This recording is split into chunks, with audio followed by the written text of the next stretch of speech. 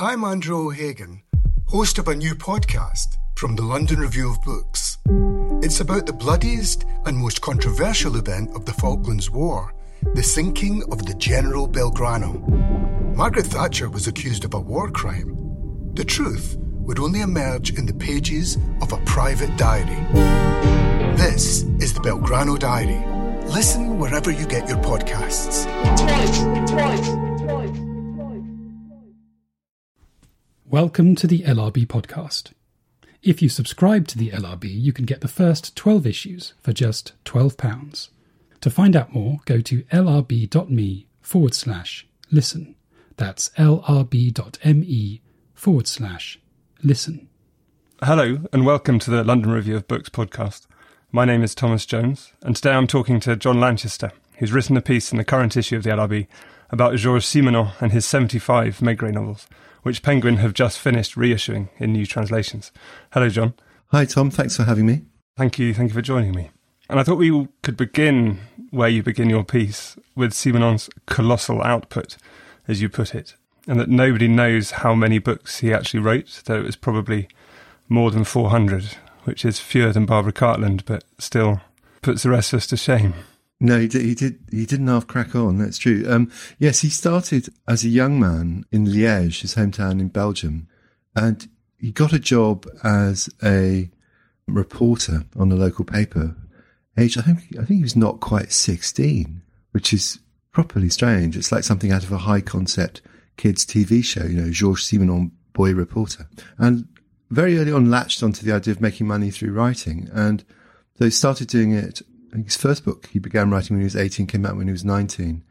He started writing every sort of potboiler, thrillers, romances, sort of semi-porn, westerns, things like that, at an absolutely astounding rate of productivity. And he would write, his daily target was 80 pages a day, typewritten, and even on the assumption that a page is a short page would be 150 words, and it could well have been more. I don't think we know, but there's 10,000 words a day, and he did that every single day. And then he'd write 80 pages, and then he'd go and be sick just from the physical and mental exertion and the strain. And then in the afternoon, that was in the morning, and then he'd kind of recover and do a bit of light reading and pottering about, and then the next day he'd do it the same again, over and over and over for about 7 years. And in that period, he, as you mentioned, we don't know exactly how many because he forgot, and he had multiple pseudonyms. The main one being Georges Sim, S-A-M, which was how he was known when he began writing the Simenon novels. People thought that Simenon was a pseudonym because Georges Sim was so well known. But he seems to have written something like 150 or more books in this sort of 7-year burst. It sort of makes you feel peculiar even to think about what that must have been like. Yeah, and that was in Belgium in the 1920s. Well, mainly Belgium, then he moved to Paris, I think basically as soon as he could afford to. I've forgotten the exact date, and cut quite a figure in Paris. Georges Sim was famous. And then let me remind myself of the date.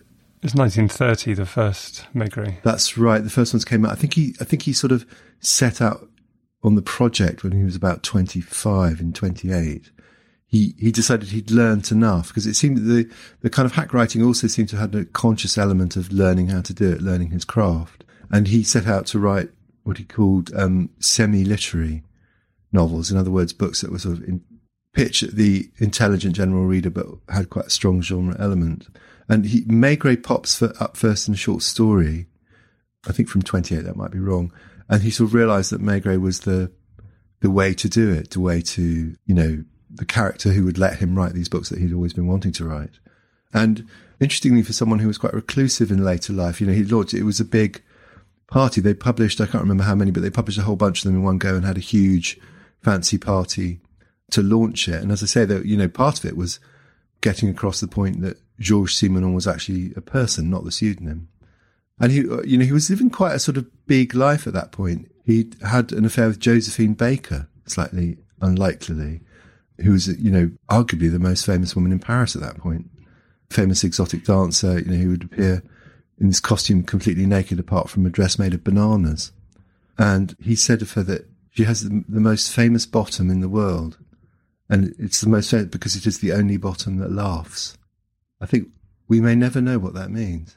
And so, he was really quite a sort of expansive, colourful, lively figure in Paris in the late 20s, and then launched the Maigret novels, I think 4 or 5 of them in one go, brought out from Fayard, I think it was, with this huge party in Paris, and then, kept up.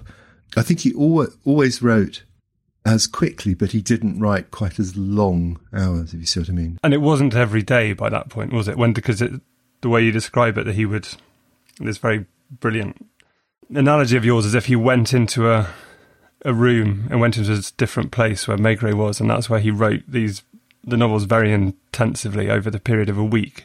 So he wasn't writing every single day as he had been in his apprentice period. But he'd write them in these extraordinary bursts. I was trying to imagine how it must have been for Simenon, and the sort of room thing is, I suspect what it must have been like, that sort of Maigret was in a place in his head, and he would sort of feel a Maigret coming on, almost like an illness, and would literally go to his doctor for a checkup to see if he was physically well enough to write a book.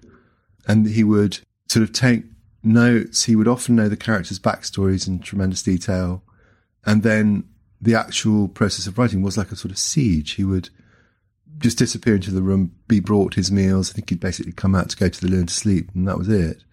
And they were all written within about 12 days, a fortnight, 7 to 10 days of writing, and then 2-3 days revision.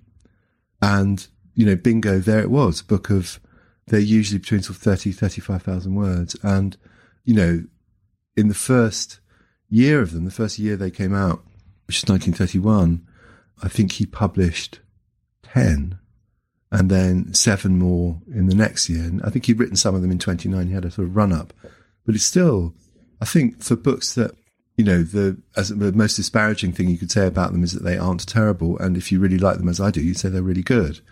I think it's a pretty unmatched rate of productivity, 17 of them in 2 years. And so consistent, as you say, as well.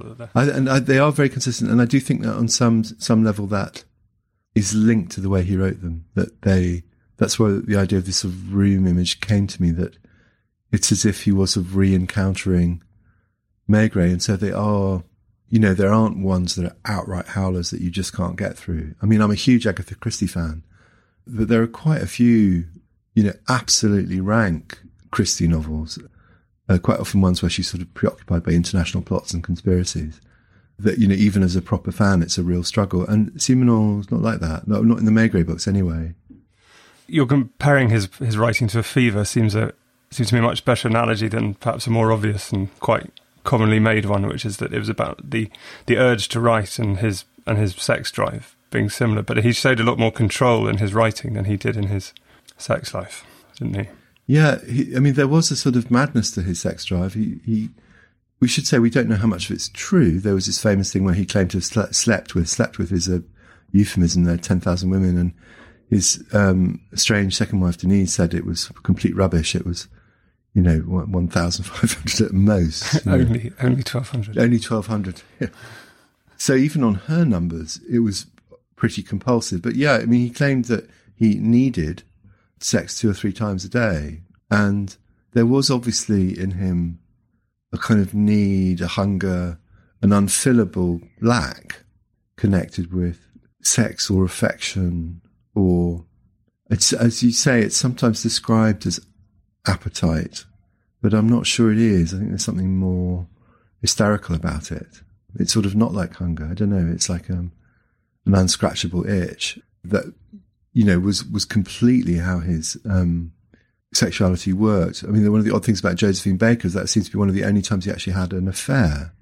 And he fled. He actually went away. He went travelling to get away from her because he had this compulsive sex drive, but he didn't actually like having affairs. His preferred thing was, having quickie sex with a chambermaid or going to brothels. So it's one of the many respects in which, he was a properly odd person, Simenon. He really was sort of driven, compulsive. As I say, it's sort of the late Michael Neave is a great friend of the LRB for many years. I don't think he ever wrote about it, but I remember he used to talk very funnily about studies in male hysteria. about sort of male hysteria being a neglected topic. And I think Simenon was one of the great male hysterics. And of course, when he was in one of his writing periods, in that week, 10 days that he was writing, he wasn't having sex 2 or 3 times a day. That he was writing instead, and he'd gone into sort of the Maigret world, and Maigret is very different, doesn't he? He's a heavy drinker and he likes eating. But yeah, and Maigret's immensely uxorious. That's one of the things through all the books, that Madame Maigret is a very important character, and she very much grounds the books in a kind of domestic daily reality. She's always doing this, cooking these very Franco-French kind of classic bourgeois cooking meals, and they're always particularised and characterised. It's never, Maigret had supper. It's always, vichyssoise followed by, sole à la meunière, followed by a kind of cherry sorbet. And the drinks are always, that's one of the things I like about them, is incredibly particular. His drinking's really funny, because he often does that engaging thing of, starting at breakfast. He's having a cognac or a calvados or something, and just keeps going all day, which Simenon, again, wasn't like. But there is in the books, there's clearly a whole set of, drives and appetites being sublimated, because the sex is often getting the characters in trouble, but there's no sex in Maigret's life. Instead, what there is, good, solid bourgeois cooking. Yeah, and at the beginning of Maigret and the Grand Banks, as the new translation's called, that he gets a letter from a friend in Brittany saying, can you come and help this sailor who's been accused of murder? And he says to Madame Maigret, is it all right if we don't go to Alsace for our summer holidays this year, but go to Brittany instead? And she's a bit disappointed, because she likes going home to Alsace and making jam and everything. But she grudgingly agrees and takes her crocheting with her to pass the time in Brittany. And the other thing about Alsace is the slow gin. Her sister makes slow gin, and Maigret often, is a big fan of it. And there's the thing in one of the strange books, Maigret's Memoirs, which is the book that pretends to be by Maigret, talking about his own life, in which he talks about meeting Simenon, tells the story of his marriage, things like that. And he actually specifically mentions the slow gin there, that in one of the novels, Simenon had changed it to someone else, and he welcomes the opportunity to put the record straight.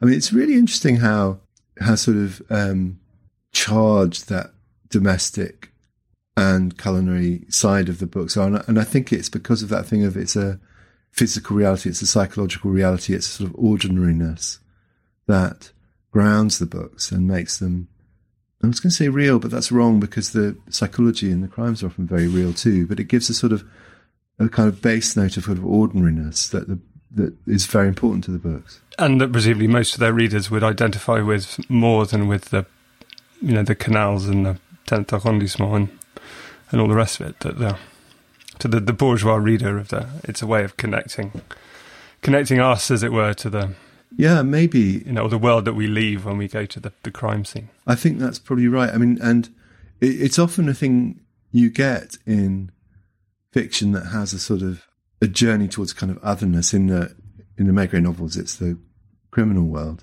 but it's often a thing in say in someone like Tolkien. There's this balance between the scary, adventurous, fighty bits and the bits that are comfort and consoling. Jenny Turner wrote that in a very good piece about Tolkien in the LRB many years ago, that he was very good at kind of comfort and coziness, balancing it with these sort of extreme fantasy elements. And maybe there's a thing in Maigret, as you say, that there's a sort of rhythm between the identifiable familiar and the slightly more strange. And Simenon was equally interested in both. He had a genuine fascination with the things that drove people to commit crime. He found criminals completely relatable. He identified with them.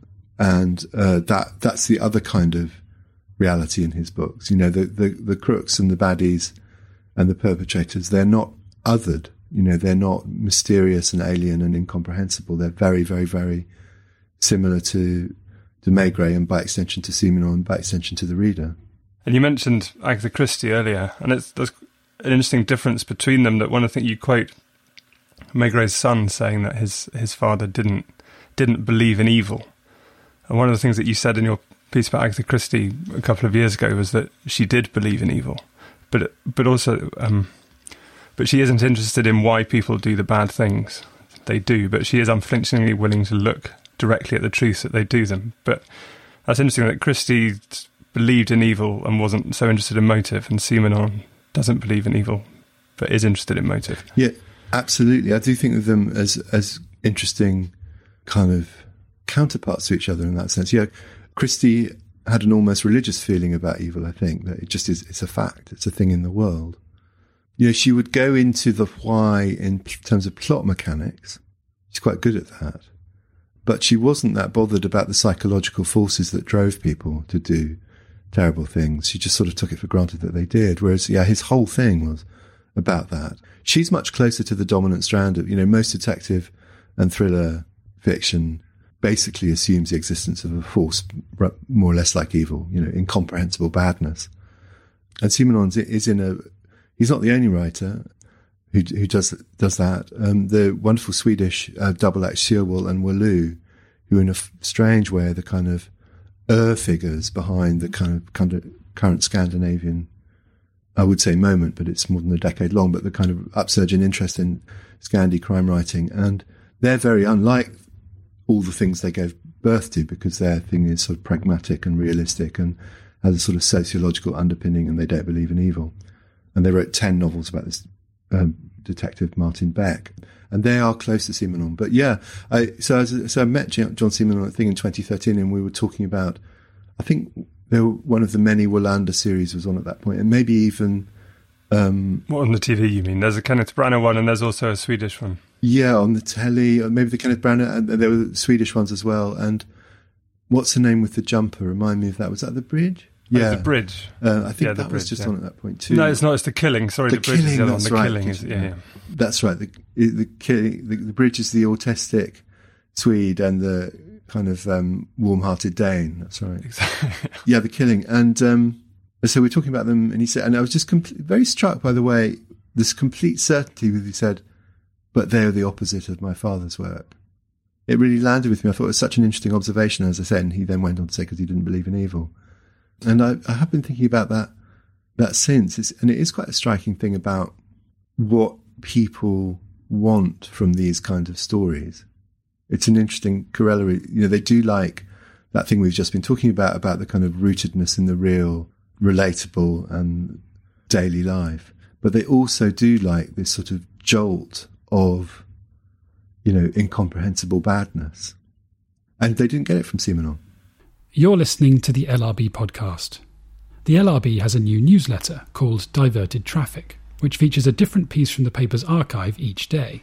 A complete absence of references to plague, pandemics or quarantine is guaranteed. And the piece will be brought in front of the paywall for 24 hours, so you can share it with anyone you want to. To sign up, go to lrb.me/traffic. That's lrb.me/traffic. And if you subscribe to the LRB, you can get the first 12 issues for just £12. To find out more, go to lrb.me/listen. That's lrb.me/listen. I mean, the other thing that you say about Christie and Marjorie Allingham and Dorothy Sayers and those are the golden age writers of English detective fiction, whose books, as you say, bring comfort, as if they have no smell, and you say they have as much relation to real crime as Alice in Wonderland does. But whereas Simenon is unconsoling. Yeah, I mean, I think you can read them for comfort in the way that you can read any series for comfort and anything that's said. I mean, it's not exactly an irony, but one of the things that's happened is that these sort of very particular realistic books set in a carefully described, precise, real-world milieu are now like a fantasy parallel world. You know, Paris in the 30s, long, long gone. You know, the Grand Bank Cafe that you mentioned, an unrecognisable other world. So there's a kind of coziness to that, I think, that, you know, they wouldn't necessarily have had when they were written. But yeah, Policeman really liked his books and he was very proud of it. Oddly enough, I don't know if he was the commissariat of police, but a senior Paris detective actually had him in when the first couple of them came out. He was invited in to look around the bureau and to just see and he got the descriptions of the corridor and things where Maigret works and where suspects are waiting outside before being interrogated. That particular space is very important in the books. The characters spend a lot of time there waiting before going in to be interrogated. And that was taken from real life. And as I say, it was because this senior French cop basically said, well, look, if you're going to describe us in your books, you might as well get it right. And he was very, he was proud of the fact that he took trouble on that. And when he refers to, it happened sort of in passing and with quite a light touch, but he refers to forensic textbooks and to forensic principles that the police did use. So I think a lot of the investigations are largely fantastic, when he sort of, waits outside doors for hours and hours and catches a glimpse of the suspect and works out what happened. That's obviously a kind of wish fulfillment element to that. But at the same time, there was a generous sprinkling of real police procedure in it. And the kind of, the English detectives. I mean, I love all those books, by the way, and I do read them from comfort. I multiply reread them. And there's something wonderful about the whole idea of the amateur sleuth. I'm a complete sucker for all that. But, Maigret isn't an amateur sleuth. He's a working policeman. Another point of comparison in Sherlock Holmes, another thing that Holmes and Maigret have in common is that they were finished with, or the writers thought they'd finished with them, that Arthur Conan Doyle went so far as to kill off Holmes and then had to bring him back. And Simenon brought Maigret out of retirement. And the other person your piece made me think of is Tintin, and that Hergé, partly being they're the same sort of age and being Belgian and the accusations of collaboration during the war. But also when you talked about the sort of Simenon boy reporter is quite Tintin-like, Tintin-like. And Hergé came to hate Tintin and used to draw sketches of him being hanged and things like this. So, but did Simenon come to hate Maigret, or was he always... No, I don't think he did. It's funny you should mention Tintin, because I do think there's an analogy. And they, as you said, they did both get in trouble for the war for similar reasons, for collaborating, which I think is mainly based on who they wrote for and not having resisted, and, or more cynically, not having, sent the correct signals about resistance. And Patrick Marnham, who's one of Simenon's biographers, I think quite convincing on that Simenon looked at, he was a friend by correspondence of André Gide, and Gide largely sat out the war and wasn't exactly quietistic, but didn't say much. And Simenon thought that was an okay role model. But actually, one of the things that happened to Gide was he was massively attacked by, I can't remember why, I think one of his books was attacked by collaborationist pro-Nazi press. And that really helped him, actually, at the end of the war. He was able to produce this as a credential.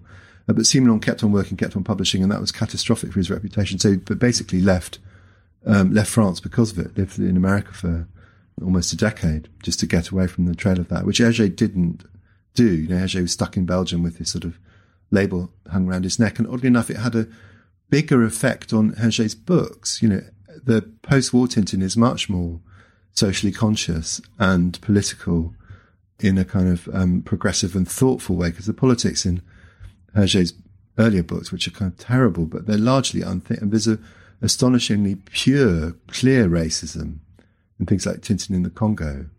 And the journey that Hergé made, I mean, Hergé's a whole other subject, but there's the most extraordinary arc, both of growth, both in his art and his writing and also in his politics. He travelled one of the biggest journeys of any 20th century writer and artist, I think. And Simenon didn't really do that. He sort of, as I say, sat the war out, fled to America when he left this bad rep behind him. And then when he restarted writing Maigrets, which actually still during the war, I think there's no evidence at all to suggest that he hated him. And I think in a way, I mean, I don't think he ever said this, but I think he sort of missed him. It's almost as if he missed his companionship. And the books that he was writing, the romans durs, as they're called, the hard novels, are so hard and so comfortless. And they have this sort of cold, bleak, abandoned, unconsoling, desolate worldview that is there implicitly in the Maigrets, but is softened by Maigret, softened by his impulse to understand and his empathy, and also maybe by some of the domestic stuff I was talking about. And take that away, and, they really are staring into the abyss, those romans durs. It's almost as if, as I say, Simenon, missed his companion. And the other thing I should also say is that he did live life on a fairly big scale. He always lived in colossal houses and had lots of domestic staff and so on. And, he liked to spend freely. And I think he needed the money, because the romans durs are great. But, he's not the first writer to have discovered that the kind of their most popular and profitable character, from the publishing point of view, that's the one to go with, the one everybody absolutely loves and wants to buy in massive numbers. So it was partly his readers or the market that brought him back to Maigret. I think score draw, only, I'd say, but not only. Wanting to make Dosh, and I mean, it's a hypothesis about missing him, but the books are warm. When he comes back to Maigret, if you read a couple of the romans written from that period and then switch back to Maigret, they are, as I say, the worldview is still cold, but there's a sort of emotional warmth and connection in them that is to do with Maigret, I think. And then he stopped writing really quite suddenly, didn't he, in the early 70s, and about a year after his mother died, which you don't mention, and maybe it's too easy to make too much of that somehow his mother died, and then he no longer felt the need to write. Yeah, I mean, he was very, very preoccupied with his relationship with his mother and his mother's sort of coldness and ungivingness. It was one of those sort of classic things where the main thing she could do to have control over him was to withhold approval and praise and all that. And so she did. And he deeply and passionately minded and never got over it. And, talks about it at great length in his autobiographical writing. I mean, the wound he describes it is all about his mother. So, yeah, it does look as if there's a connection. But it was quite, he did, it's an odd thing to say for someone who wrote his last phase of his life. He dictated 22 books about himself. And he'd written a few autobiographies before that. So he'd written something like 25 autobiographical books. But it's a strange thing to say that actually, in a funny way, he didn't particularly live the examined life, Simenon. He was such a slave to his drives and his impulses. And, it's when he moved from one place to another, he sort of moved from Belgium to Paris, moved to the countryside during the war, and then went to America, went back to France, went to Switzerland, stopped writing novels. It's sort of, he would just know he was done with something. He just sort of came to the end of it. And the last book was Maigret and Monsieur Charles, and then he just stopped, that's it, stopped writing fiction. Did he start writing the memoirs before? Because his only daughter, he had several children, and he had several sons and one daughter, and she committed suicide in 1978, didn't she? And did he start writing his memoirs after that? No, he'd begun in, because the writing was so compulsive that he stopped writing fiction and switched to these memoirs, and I'm not going to pretend to have read them because I haven't. They're mostly untranslated. Yeah, the great tragedy of his life in those years was his daughter's suicide. I borrowed a thing Jeremy Harding said to me in the piece. He talked about the autobiographical writings being sinister, which I thought about a lot. And there is something odd about them. They're so flat and so level. And it's the sort of other side, perhaps, of his empathy and his sympathy for people who do these terrible things. There's something slightly sinister about being able to empathise with all motives, if you think about that. I mean, actually, ought we be able to empathise with every single person who does every single terrible thing? There's a absolute, total absence of judgment that, it's almost something dark about it. Yeah, there's some people it's okay to judge. Yeah, that he doesn't feel any otherness about anything anyone does, however horrific. And that doesn't hit you in the fiction, but in a funny way, when he turns the spotlight on himself, I don't know, there's a, I suppose it's that thing Graham Greene said, that all writers need a chip of ice in the heart. And Simenon definitely had that. The memoirs that were translated into English, the LRB sent to Patricia Highsmith to review, so that I didn't know that. And what did she say? Well, not as much as you might hope. Actually, it's a slightly disappointing piece. It's a fairly she's very good at not saying much. Yeah. Actually, that's one of her great strengths. Everyone should go and read it, obviously, but it's a fairly sort of straight review of the memoirs and of some of which they were published with some things that his daughter had written as well. So it's quite. Right, I don't know that, but it was not When I Was Old. Well, I'm not sure how it came about. It's called Intimate Memoirs, including Marie-Jo's book. Oh no, okay, yeah, no, I do know that one. Yeah. No, When I Was Old is a thing he wrote about It's a rather wonderful title about a sort of particular year in his life when he suddenly started feeling much older. And he wrote it after he came out of it. Yeah, he sort of felt younger at 60 than he had at 58, which I thought was quite interesting. And it's like that Bob Dylan line about, I was so much older then, I'm younger than that now. Yeah, the other thing I'd been going to ask about earlier is his sense of himself as an outsider, with this, which in sort of in a literal sense, he went to Paris as a Belgian, and so he was in a literal way an outsider for much of his life. And I think the whatever the wound was that he had from his mum, I think contributed to that. They weren't affluent. I forgot his father died when he was young, and I've forgotten what he did. And the war years were extremely hard. He was involved in the black market and involved in this sort of semi-criminal hinterland underworld as a teenager. He was 11 when the war started, and so you saw terrible, desperate things, and really that stayed with him. And I think the dual thing of that sort of, sense of outsideness from his Belgianness, from his sense of not being properly loved by his mother, which is a thing he does go on about, and from, not coming from security and prosperity, and the fact that everything could slip away. I think those things are all very important to him. And the first bunch of Maigrets, for a lot of them, he was an outsider in a very kind of basic sense. He was travelling around on a barge. He had a series of canal boats, and they would change berth every night, and he'd write in the morning. He had servants travelling with him, and who would sleep in a tent. He'd pitch a tent next to the barge. They'd have lunch, and then they'd move on to the next mooring. And so there was he really did like that sense of not rootedness. And a thing, I've already mentioned Patrick Marnham, his biographer, talks about very astutely, I think, that often the view through a window, the world you sit and watch pass by when you're in a cafe, the kind of people around you in a restaurant, public spaces like squares, that's very much the world he describes. It is the view of a traveller and someone who doesn't live in a place. He doesn't really describe intimate domestic scenes. As Marnham says, he doesn't describe, first communions and family celebrations and weddings and things like that. It really is a sort of, it's like that Henry James said, that a good writer could walk past, I think, the brigade of guards barracks and look through the window and get enough material to write a novel about it. And that's Simenon's view. It's that view through the window that he then goes off and writes a novel about. Or the view from a train as well, that he's very good about on train journeys.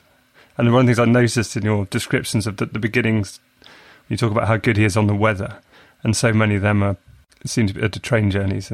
Yes, no, he absolutely loves that sort of what Larkin called the poetry of departures. He loved that thing of departures and arrivals and the kind of structured chaos of things like train stations. That's a very sort of Simenonish landscape. Funnily enough, the writer who's a bit like that, who I've written about elsewhere, is Lee Child. And his view, travelling around America, travels around everywhere, mainly on Greyhound buses, and he's in diners and cafes and things like that.